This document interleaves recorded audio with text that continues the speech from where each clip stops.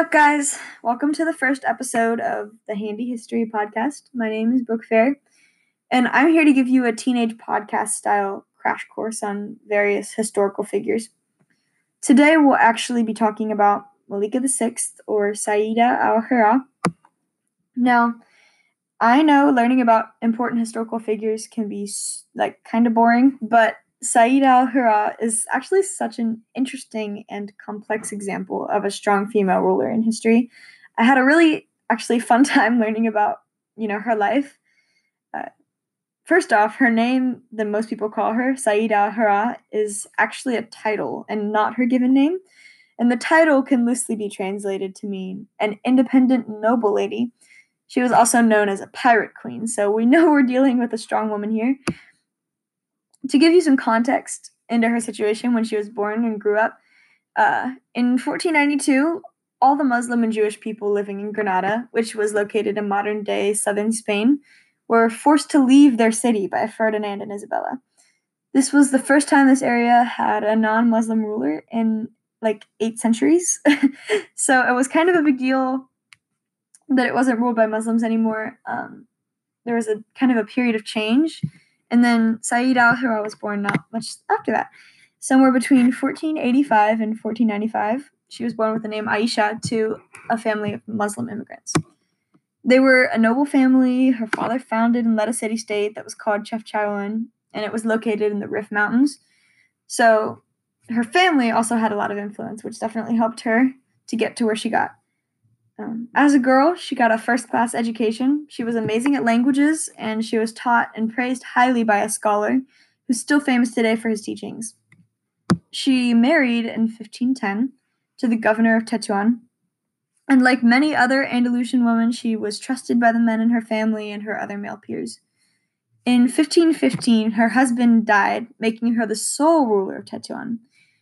The city was an important city for trade, just an important city in general. And this is when she gained her title, Saida al-Hira, while she ruled this city. During her reign, which was about 25 years long, the city prospered greatly. The success of the city while she ruled was unheard of. It was so successful. And a lot of this wealth came from attacks on Spanish and Portuguese ships, which were loaded with gold and other valuable items.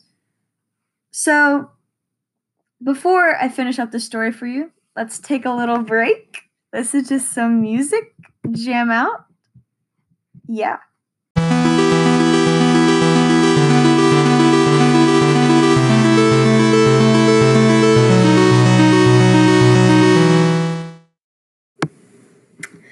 Hope you enjoyed that break. Pretty snazzy music on this website, but let me wrap up my story.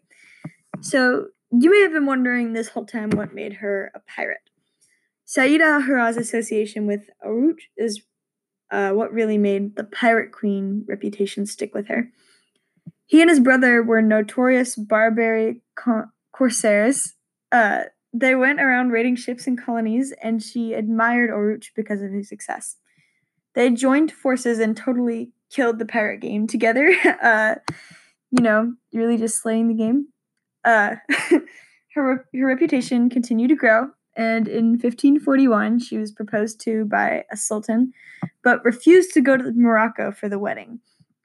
Instead, she made him come to her in Tetuan. This was unheard of for a sultan to get married outside of Morocco, completely unheard of. This is actually the only time that this ever happened in history, which is super, super cool. Eventually, Saida al-Hira's power declined because of various issues with the Portuguese, also including merchants complaining that her temper and pride were bad for their business. And she eventually retired and lived another 20 years. She was actually the last Islamic female ruler who was given the title al-Hira. Thanks everyone for listening. Hope you enjoyed my podcast. Again, my name is Brooke Fair, and this is Handy History. See you next time.